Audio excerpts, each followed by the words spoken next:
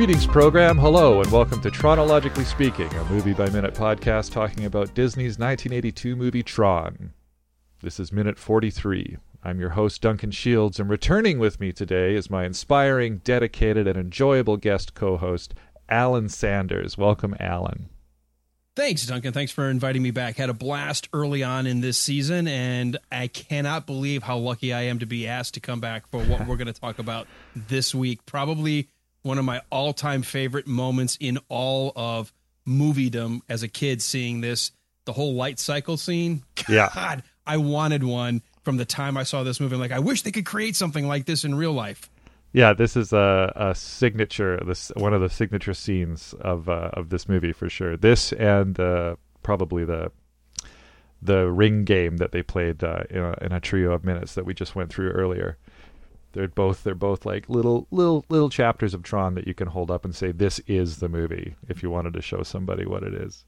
Do you want to? Well, you know what's amazing about this, and I know we're I don't mean to like sabotage at the beginning, but if you've seen The Rise of Skywalker in the movie theaters, Walt Disney obviously putting some trailers beforehand, and there's a new Ryan Reynolds movie coming out next year where he's sort of caught in a video game. Yeah, and I thought, how amazing is this that a Walt Disney production back, in the early 80s here about being trapped in a video game, and they're still going to go forward and tell a modern day version with basically the same idea. It's just updated for the kind of video games we play today. But to talk about the ring scene today, we're going into the light cycles. It's cool how we've come full circle and we're still talking about what would it be like to be trapped in a video game. Yeah. All these years later, it's still a fresh premise that, you can always go back to the well for. I like that too. It's okay. Well, let's remind people a little bit about who you are, like what podcast you're doing and what are you up to these days? Sure. My podcast that I'm with my co-host Walt Murray, it's called The Wilder Ride. We're instead of doing a movie franchise, we actually are doing the body of work of Gene Wilder. We got inspired to start it after his passing a few years ago. We've done Young Frankenstein in our first season. We did Blazing Saddles in our second season. And as you're listening to this, we are midway through Silver Streak. We're doing the very first comedy pairing of Gene Wilder with Richard Pryor. Very, very fun movie that we're really enjoying. And considering that the Movies by Minutes community is also doing the collaborative effort, the Hitchcock Minute, looking at North by Northwest, it was great for us because Silver Streak was a direct kind of ripoff / impersonation of North by Northwest, but done in a Gene Wilder fashion. So just enjoy being involved with talking about movies and diving right in. All right. Well, I don't know if we went through this the last time, but do you remember the first time you saw Tron? I do. It was one of the first times I went to go see a movie by myself in the theater. It was me and my brother. He's 2 years younger than me. The very first movie I ever saw in the theater alone, which is ironic in the year that it happened, was 1982's Star Trek The Wrath of Khan, Star Trek II. There you go. And growing up, we had a mall open close to where we lived, just on the outskirts of Detroit. And my mom loved it because the mall, the theater, did not have an exterior entrance. You had to go into the mall to go to the movie theaters, and there was like 8 different theaters. But that way she could drop us off to go see a movie while she shopped and come back to get us. There was no way we would sneak out through the backside of the theater or something to go outside. We had to come back into the mall to leave. Right. So yeah, my brother and I wanted it. We saw the previews on TV. We were big into video games. We grew up getting our very first console was the Atari 2600. So this idea of, oh my gosh, we get to play video games and now we see what happens when someone gets pulled into the video game world. Oh yeah. As I think we were preteens, I was 12 years old when I saw this in the theater. Not even 12. I was 11 and a half when I saw it in the theater. Yeah. That's that sweet, sweet age. We've talked a little bit about these movies that make a huge impact in your life. And a lot of people, it seems to be like if you're between the ages of 10 and 12, and you see Ghostbusters, or 10 and 12 and you see Star Trek 2 or Star Wars or something like that, that's the one that just like nuclear bombs your whole mind and becomes like a deciding factor in who you turn out to be, kind of thing. Like, so that's, if you were 10 or 11 in the summer of 82, as we both were, then that really helped form who you were culturally, with Conan and Star Trek 2 and Tron and Poltergeist and E.T. and all this kind of stuff was just like bang. Road Warrior is like bang, bang, bang, just card after card of amazing film. And, you know, so people that were 10 or 11 in 84 had a different thing, or 10 or 11 in 77, they had a slightly different thing. So we had someone that was on here before. He was, I think, 18 or whatever when Tron came out. So he saw it and he liked it, but he was like, yeah, that's pretty good. You know, when he was 10 or when he was 10 or 11, that was like 79, 78. So there was a different group of or even 75, 76. So it was a different group of films that were in there. And not for him, if he saw Jaws, let's say in 75, that probably is the movie that stuck with him. Yeah, for sure, right? Like that kind of thing. So yeah, seems like you saw Tron at the exact right age. I wonder about the movies that are coming out today, like which ones are blowing kids' minds in that regard, you know. What I can tell you about with my kids, although they're a little bit older, they grew up in the perfection or the rising perfection of CGI. Yeah. So movies like Jurassic Park and the Harry Potter world, sure, that's when they were in that sweet spot watching these kids on brooms or dinosaurs roam. And so that's their standard. Or Lord of the Rings, you know, that's their standard. And I've told this story before in other podcasts. So I thought, oh, you like Lord of the Rings? You like Harry Potter? Well, let me show you Willow. That's a movie I saw when I was a teenager. You'll love it. Yeah. And I showed it, and halfway through, like, there's a big, the two-headed dragon scene at the moat. Yeah. And it just crushed my will. My daughter looks at me. She's like 9 years old and says, Dad, why does the dragon move like the Rudolph the Red-Nosed Reindeer thing we watch at the holidays? I'm like, well, that's called stop-motion photography. It's not as good as CGI, but can't you pretend? Like, no, this is terrible, Dad. We're not going to watch this anymore. Yeah, yeah. So their standards are a lot higher now because of that. Yeah, yeah. As mine were compared to my dad's or whatever, you know. Like, because I remember he showed me, I think we might have gone over this before, but he showed me King Kong, like the 1930s King Kong. Like when it was like, I think the first adaptation of King Kong. And he snuck out from his house to watch it in the theater when he was a kid. And it scared the pants off him, and he had nightmares about it. And he showed it to me, and I was like, this gave you nightmares? This is like this was the scary movie? This is like a sock puppet show. Like this is like, this little completely fake gorilla and this completely fake dinosaur sort of just clashing a little bit, inside an obvious set. And I was like, wow, this is ropey. Right? But he's like, well, you have to understand, right? That was for 1935 or whatever year it was. This was incredible and super realistic, and the realization of a fantastic world. But yeah. You know what? I think maybe you and I are the same. If we're lovers of film and cinema, now that we're a little older, we go back. We try to leave those sort of technological benchmarks at the door and say, well, contextually speaking, at this time, no one had seen this ability to mix stop frame and live action to make it feel like the people were there. And even if it looked a little off, no one had ever seen that before. So to them, that was cutting edge. Yeah. Just like when our parents saw the first maybe blue screen effects. So like they had never seen that before. So for my girls, CGI is that benchmark. I'm just curious, what's going to be the new benchmark? Will it be, virtual surround? We all go to the theater, put goggles on, and we're suddenly in the room with people? I mean, I don't know. But it'll be interesting to see what that next leap is. Yeah, I'm really curious about it too. We'll see how it happens. Maybe augmented reality, right, where the movie happens around you, or something like that. Like not quite fully immersive, but I don't know. We'll see how it goes. I think it's the gear that's going to make the big difference. If you have to wear a big 10-pound helmet that blinds you and puts on earphones, so you're like completely unaware of your surroundings, I don't think that's ever going to be a big seller. I don't think that's ever going to take over. I think enthusiasts will give it a shot, and there's some games out there that are good for gear like that. But I think there's something kind of a little too much about that. I think that's why I think augmented reality might be the future. But I don't know. We'll all find out together, right? Who knows? We sure will. So what happens in this minute? Flynn recognizes Tron's face as Alan Bradley's face. And then they're transported to the light cycle grid to start the light cycle game. So, Flynn says, Alan, and Tron asks, where did you hear that name? In quite a bit of an aggressive manner, I thought. And I can really see the daytime TV Western actor here in Bruce Boxleitner in this line. Like, all he needs is a mustache and a horse, and this delivery, is, I'm the new sheriff here, or you take your hands off that cattle, or whatever. I can really see that in him here, because he was doing a lot of Westerns at the time. He was doing a Western. He was doing a Western when he got the script for Tron, apparently.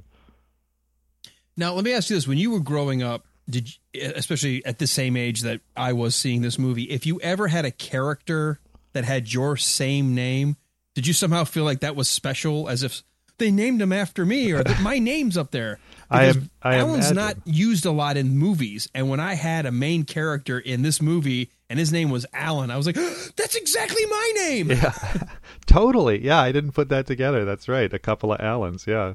That must have been pretty thrilling. My name's Duncan, so I can't really think of it. Well, there was, Duncan MacLeod of the Clan MacLeod from Highlander. That was one that always, there was that. And if you were a fan of Robin Hood, Prince of Thieves, the family steward of the house of Nottingham, of Robin Hood's home, it was Duncan. Oh, I know. Who was left blind. And so, it's not as common a name either. It's not the Frank, Jim, John, Steve. Yeah. Yeah, if your name's Mike, you're in pretty much every movie. You're in every movie. Like, it's something that happened, in Game of Thrones. There's Sir Duncan the Tall. And I'm a pretty tall guy, so that was like, oh, excellent. Hey, Sir Duncan the Tall, fantastic. So that's something that's been a lot of fun. He doesn't come up a lot, but at the very beginning, there's a scene of... Yeah. So anyway, it's it doesn't happen as often as other names, that's for sure. But I can see it being a real thrill, because Alan's for some reason, Alan's one of those ones that's not super common. I'm sorry. No, go ahead. It's not like it's not, and it was spelled exactly like my name. I've got my mom is French Canadian. She grew up.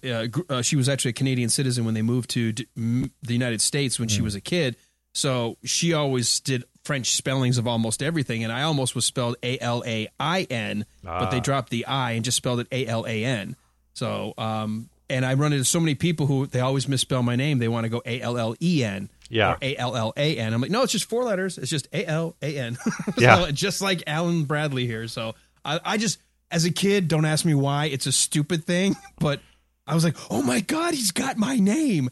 And he looks like Tron, and Tron's the hero, right? Yeah. That's awesome. I like the circuitry pattern on the walls here in this minute, too. This is a really unique room. It's very, very red with this, it almost looks like red velvet wallpaper, like that 1960s velvet wallpaper you'd see, except it's a circuitry pattern instead of Paisley's or whatever. I think it's almost like it sets the stage that this is like the lobby before you enter the battle zone. Like when you play the multiplayer games today, massive multiplayer, this is like the lobby where we're sort of kind of in the game, but you're not yet playing the game. Yeah, you're hanging out before the game starts and you're getting ready. Then Flynn says, well, that's your name, isn't it? And Tron responds, the name of my user. And Flynn does a great sort of what kind of take here. He's like, your user? What's going on here? And I don't know, like more and more I'm realizing that this film wouldn't be nearly as good without Jeff Bridges. Like, no disrespect to the other actors, but he really elevates the material. Like there's so many takes in here where he's like, huh? Or like, what? Or he's really he really feels like he's in the world and he's reacting to the world. Whereas I can sort of sense that everybody else is a little, maybe not lost, but just kind of shouting words into the void because they're on a black stage and they don't quite get what's going on. Yeah, and I think we talked about this the last time I was on, is something about Jeff Bridges, and maybe the other actors were told be a little bit more, maybe that sort of over-exaggerated delivery, that sort of, as we talked about Bruce Boxleitner kind of maybe a little over the top. Everyone feels sort of like almost polished too much because they're maybe this computer world, where Jeff Bridges is more raw, which kind of sets him apart. And maybe it's the talent of the actor, who knows? But for some reason, it does come across as very natural that he's still trying to figure out what the heck's going on around me. Yeah, for sure. Then we get these 3 other red programs walk in to take their place at the other side of this little red hallway lobby thing here. And Flynn is still the only one wearing the one-shoulder tunic thing. Flynn, Ram, and Tron are all wearing different outfits, but the 3 red drivers, it looks like they're all wearing the same thing. And they walk in pretty easy breezy, confidence. You know, they're not fresh fish. They're very calm, but they're not really sneering or anything either. They don't have a lot of bravado. They just kind of walk in and take their place. They're all wearing calf-high boots, and their leggings are pinstriped. But one scene, the wide shot here where you can see everybody standing, is you can really see the need for those dance belts that they were talking about in this scene. Because, like, even if, like, they're all wearing dance belts in this shot. I think this was one of the earlier shots that they shot, but you can really see some specific shapes and bulges. What's with the oblong? Yeah, right? Dude, you're a little to the left there.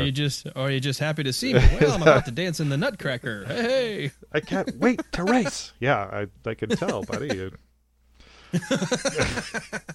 Yeah. Hey. Hey. I know we're trying to keep it PG. Try to keep it PG. Well, that's what they had to do, right? You're pulling me to a different side. That's right. Like, oh. They saw I will stop myself right now. Well, that's what happened. Like, Disney saw the test footage and was like, okay, hard pass. We're going to have to figure something out here. And then they're like, okay, dance belts for all. Dance belts for everybody. This is a PG movie. Yep.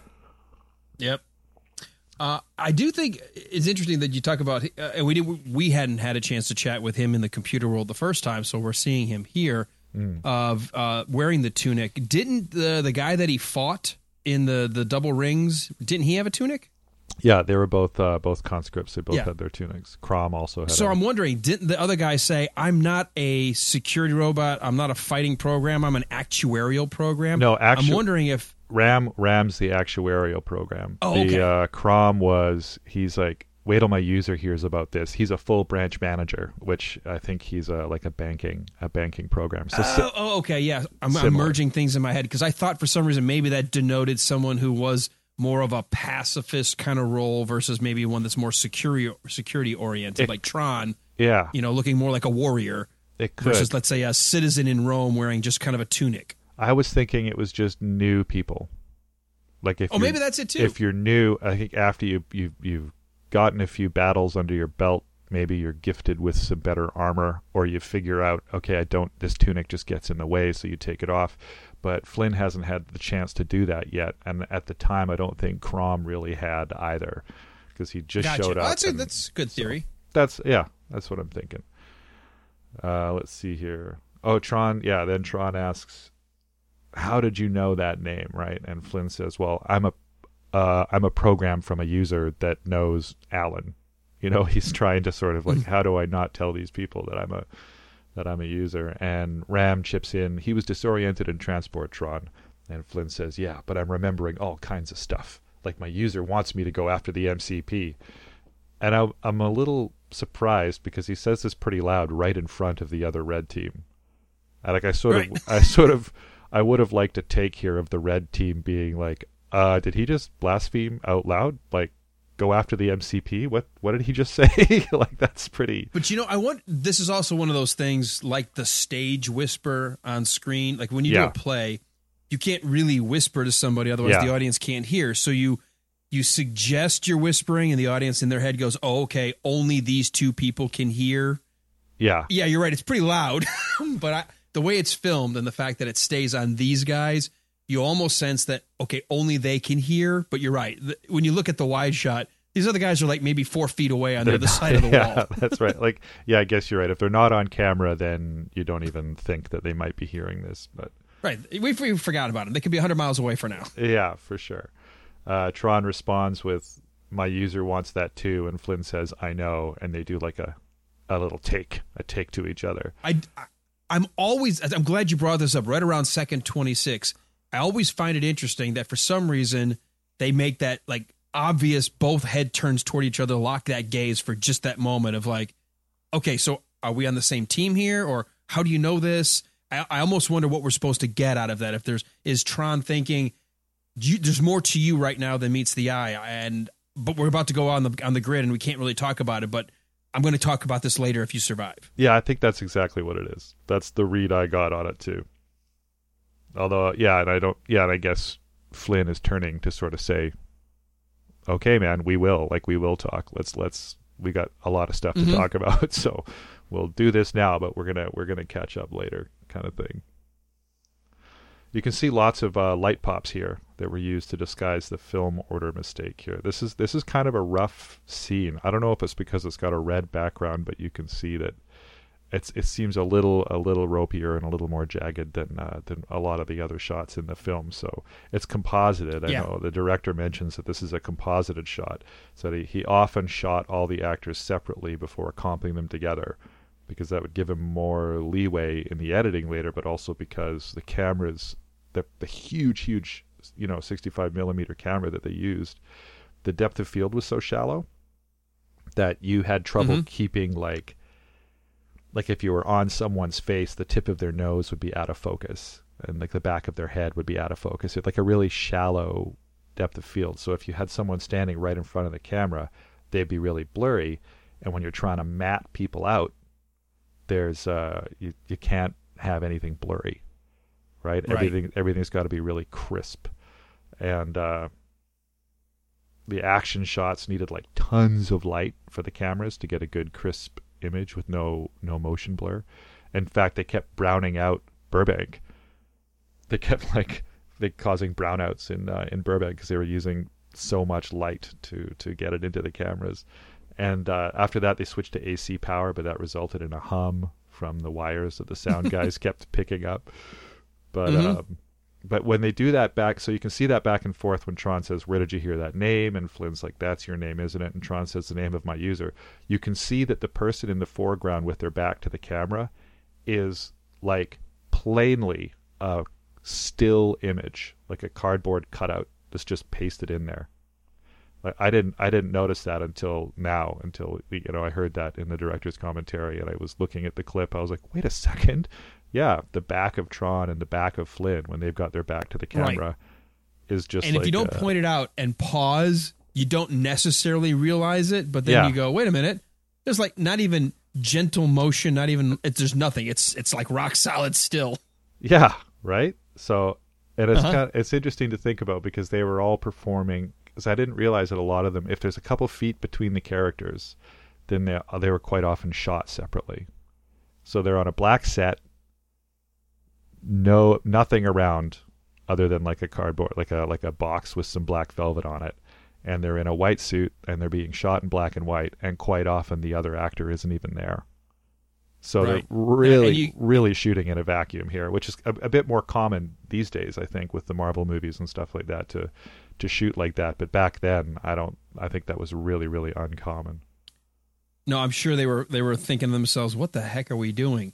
And just kind of to further the point for folks who want to go back and do the sort of really look at the scene, you can definitely see where it's a still image because there's no, at least I can in my shot here, there's no light fluctuation when we're on the back of Tron. And yet as Flynn's talking to supposedly Tron, you see those little imperfections and fluctuations of the light across all of his little patterns. Yeah. And it's such a short moment when it's going in full speed, you don't pay attention. But if you really watch when they're looking at each other's backs, you don't see the fluctuation of the image, the silhouette. You only see it on the person that's actually being filmed on camera. The person talking.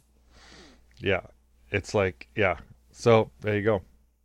And we get a shot of the maze of the city. And I think I don't really know what to call it. The city, the big maze thing that everybody's driving through. The Matrix. It's the Matrix. That's what it is. And we see It's the computer world. It's the computer world. It sort of seems like it's one of the cities in the computer world. Because when we first fly in, it seems like there's a central I.O. tower in the middle of a maze like this. But there's several I.O. towers and mazes. So I'm not quite sure how that works. If they're different companies or if they're different. Well, they wouldn't be different companies, but they might be different aspects of... They're different servers. Different servers, different parts of ENCOM, you know?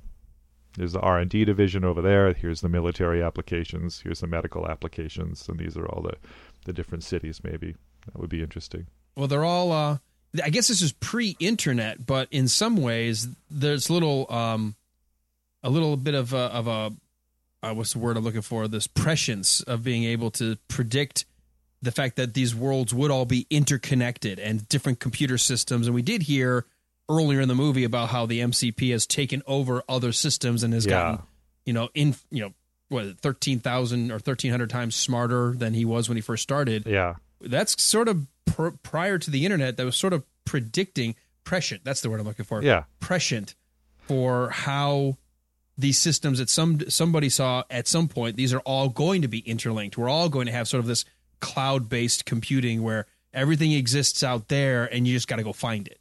Yeah, and that word is used so many times for this film. It was so prescient. It predicted so much. It was so far ahead of its time. There's stuff we're doing now that was invented during Tron, or at least approached or talked about with Tron, like you said, with the Free Guy movie that's coming out with Ryan Reynolds. And it's fascinating, right? There's a lot of stuff in here that was brought up later that they touched on first, and that's why that's what part of the reason why I love this film so much.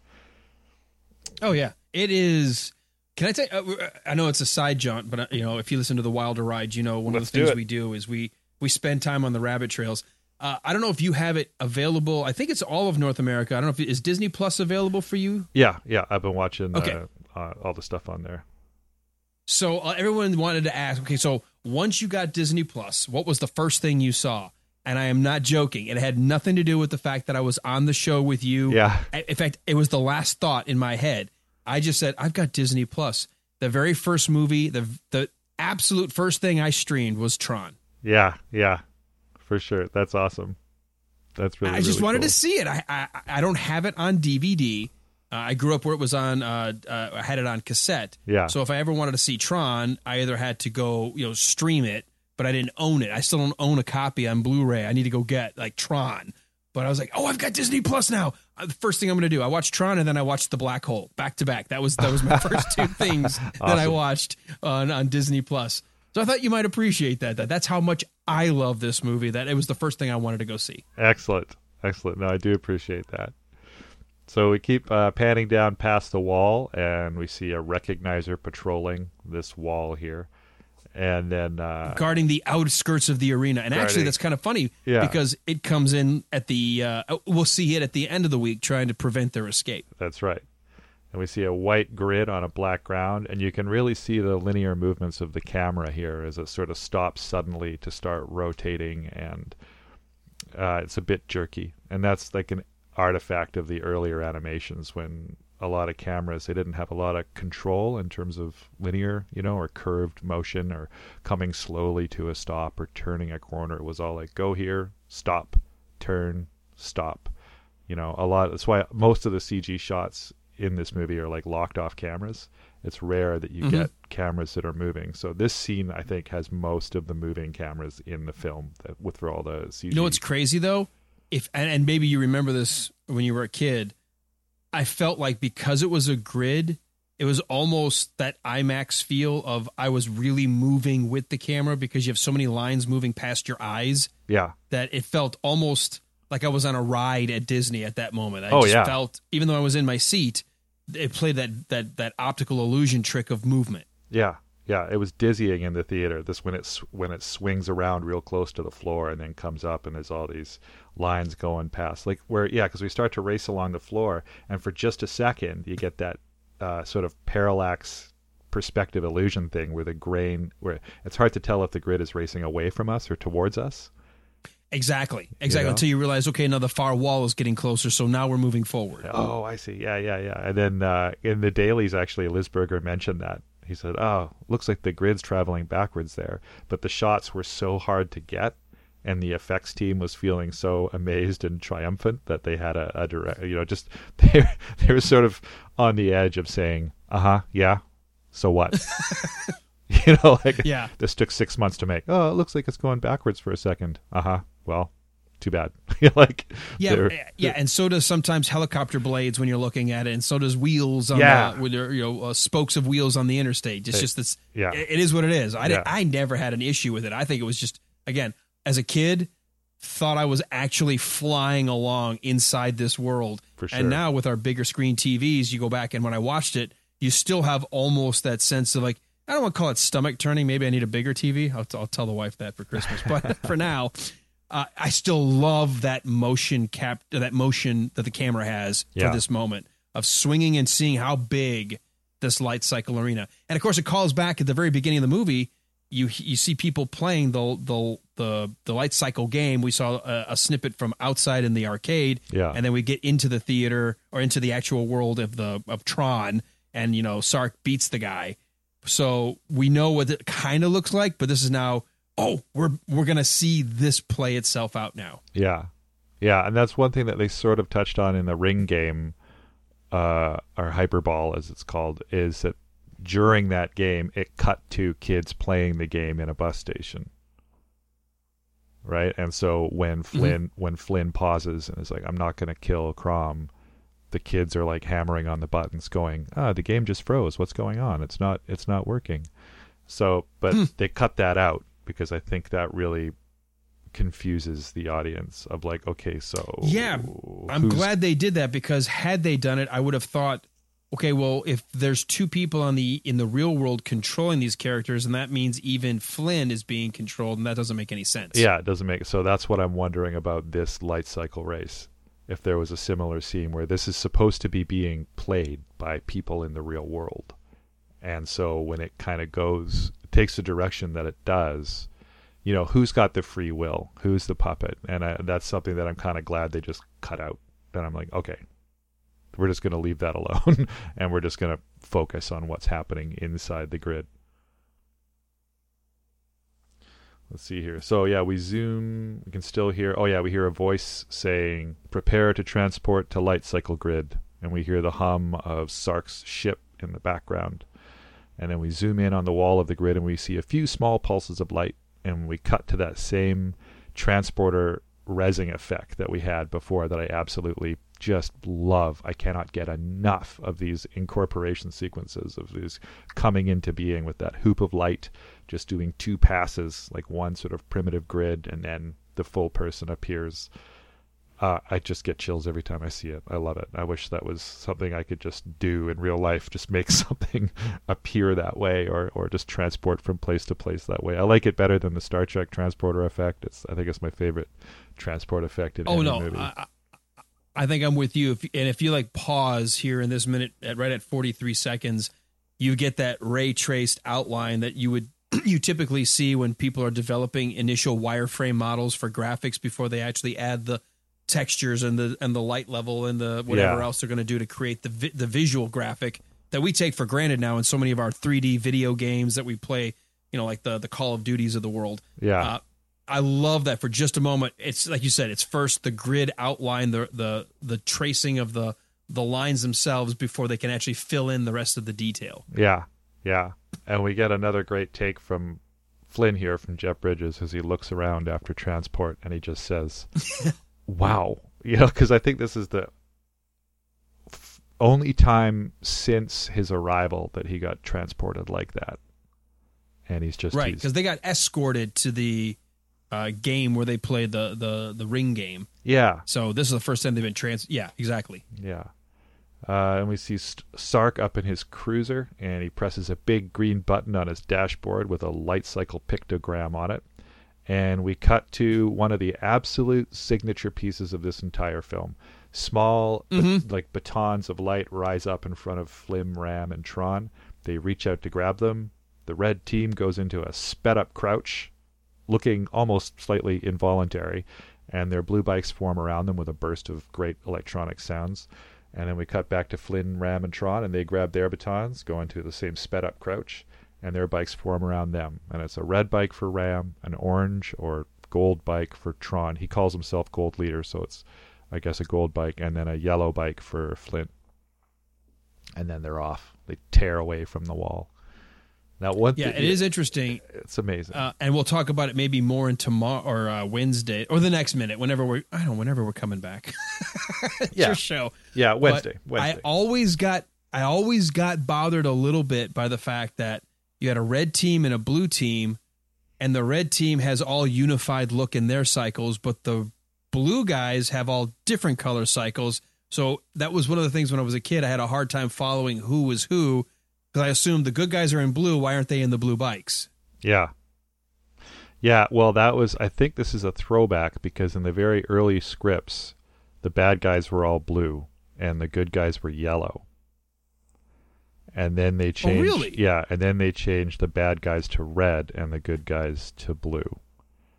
I don't know why they made the bad guys blue. Maybe it's like I guess they didn't have the blue screen of death at that time, but I think they But wanted. it's still interesting that it's two teams. It's Team A versus Team B. One team has a unified look. You would think, okay, anybody that's a blue trail that's on my team, you would think they would have the other team all the same color, but I'm just, maybe we'll get to it tomorrow or Wednesday because I'm curious what notes you have. I don't know why still, outside of maybe trying to call out the individual characters, and they thought the audience would want to know, okay, which bike is Flynn's versus Tron versus Ram, and they don't care about the three, red shirt Star Trek guys. They're gonna buy it. I don't know if that's what their thinking was. I sort of thought it was like if people were playing this in the real world, then Flynn, Ram, and Tron are player 1, player 2, and player 3. And they're all clustered around a video game system playing this game. So they need different light trails so that they can differentiate between themselves. Whereas all the blue guys are just the CPU. They're just the automatic players. That's not any real world players. They're just like the bad guys that you're trying to defeat. So they don't need to be differentiated between the two. But if there's 3 players in the real world playing this game and they're puppeting Tron, Ram, and Flynn, then they need to know who's who. That was what I sort of took it as. But I agree, like the bad team is uniform, and then the good team has all these different colors.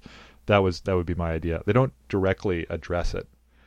They just sort of talk about how the colors initially were different choices. Gotcha. Okay. The cool Fair thing, enough. one of the cool things about this transformation sequence is that it was done almost entirely by hand. This the grid lines, the glows, the overlays, like all of it. Like I think they had a still image of the bike that they could use to sort of composite in there, like cut out and put on the film and composite in there.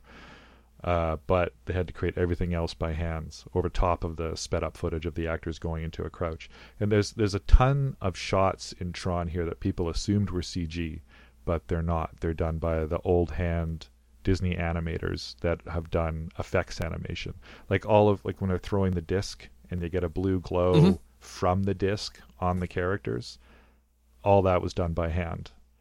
Right? It was all just very plain black and white, and any glows or anything like that you see a lot of it was added by hand. And it's kind of like, I don't know, I guess it's sort of like Fury Road when everybody's like, oh, it's just all stunts. It was all practical effects and there was no CG in Fury Road. I was like, well, almost every shot in Fury Road had CG in it. It was just done really well. Right. They used it to take out the safety nets and used it to sort of shore up and showcase the stunts. And it's kind of like that here. There's only, I think, about 16 minutes of pure CG in Tron. And a lot of the rest of it is just done by hand with old school techniques. So it's really cool that they managed to marry it all together to look cohesive. Like, not only were there 4 different companies working on the CG in this film that they put together and it looks like it was made by one company, but they also had a bunch of hand-drawn effects. And this just on the rare occasion, one of them will stand out as kind of like, oh, that was obviously hand-drawn, but for the most part it looks like they're all computer-generated, which I think is fantastic. Oh, it is, especially at the time it came out, and that's the other thing to keep in context. We mentioned King Kong earlier. This, to me, is that huge leap forward in letting the computer help tell your story. Yeah, definitely. Yeah, and they talk a lot about how it's kind of a shame because the fact that this movie didn't do that great means that all the research and development they were doing just kind of got scrapped. They're like, oh, well, it failed. And then 10 years later, they're starting to do more digital work. And the guys that worked on this film are like, well, that's the stuff we were doing in 82, and now it's 96. And you're like, hey, what if we did it this way? And we're like, yeah, we were doing that. We were doing that. We were doing that like 14 years ago. But because the movie failed, everybody just kind of stalled and nobody thought to make movies that way for another 10 years. So we could have been further ahead of the curve. If this movie had really, broke the box office, we'd be much. The effects in films right now, I have no doubt, would be way better than they are now. Even though they are, that's awesome. They're still great. I hate that it didn't. And we talked about this last time as well. This movie at least deserved technical awards at the Academies because it did push the boundary to a completely new level. And even though it went unrealized for, like you said, more than a decade, you still look back. This is the film that did it. Yeah. So all 6 bikes launch off the wall, and the Blue Leader says, "This is Blue Leader," but the rest gets lost to the end of the minute. So that brings us up to the end of the minute. And we can talk a little bit about the differences between the novel and the screenplay.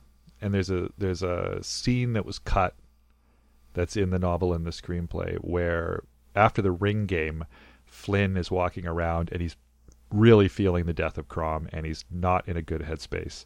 And there's some red guards walking around, and they shoulder Flynn, and they're like, "Watch it, rookie." Then Flynn unholsters his disc and goes into a crouch, like, "Try it." And the guards are like, "Oh, he's not worth it. Come on, Dave, let's go." And they back off, and then he goes to the light cycle holding pens, and then he realizes, "Oh, I'm going to be put into game after game until I die. This isn't going to be like one game a day. This is just going to be like game after game after game until I die." So that's when he's like, "Okay, something's got to like change." And it mentions that when he meets Tron in the little lobby there, the red drivers all come in all swaggering and belligerent and slapping each other's shoulders and stuff like that. So very different from how they file in this actual scene. Gotcha. Okay. And also the bike colors. Ram gets a green bike and Flynn gets a red bike. So they changed that for the movie too. So that's it. Okay. Yeah. So I guess see you on Wednesday if you want to come back and see what happens in we get to the race proper, the race proper.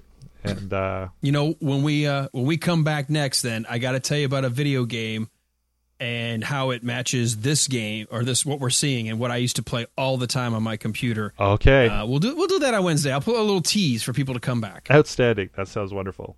All right. Well, do you want to tell people where they can find you if they want to hear more of you? Yeah.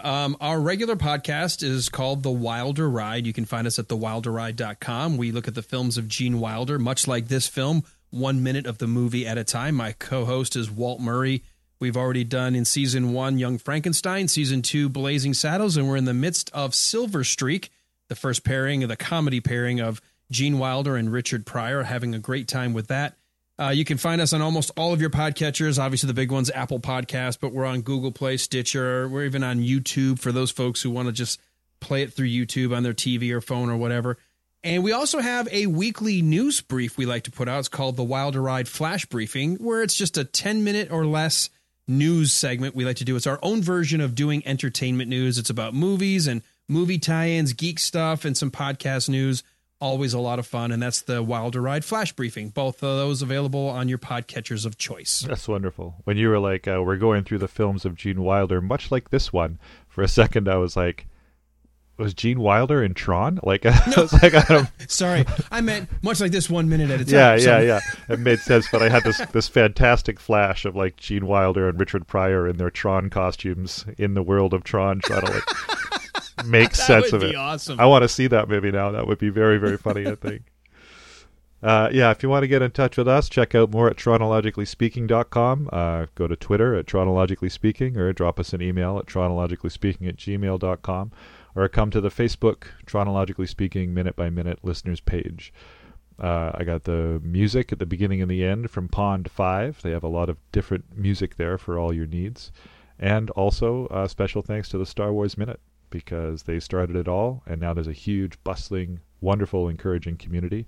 If you go on over to moviesbyminutes.com, you can check out the huge list of movies that have been done so far. And if you don't see your favorite movie there, give it a shot. Get in touch and give it a shot, because it's a lot of fun. All right, Alan, do you want to do a little end of line on 3? Sure. All right. 1, 2, 3. End of line. Perfect. Perfect.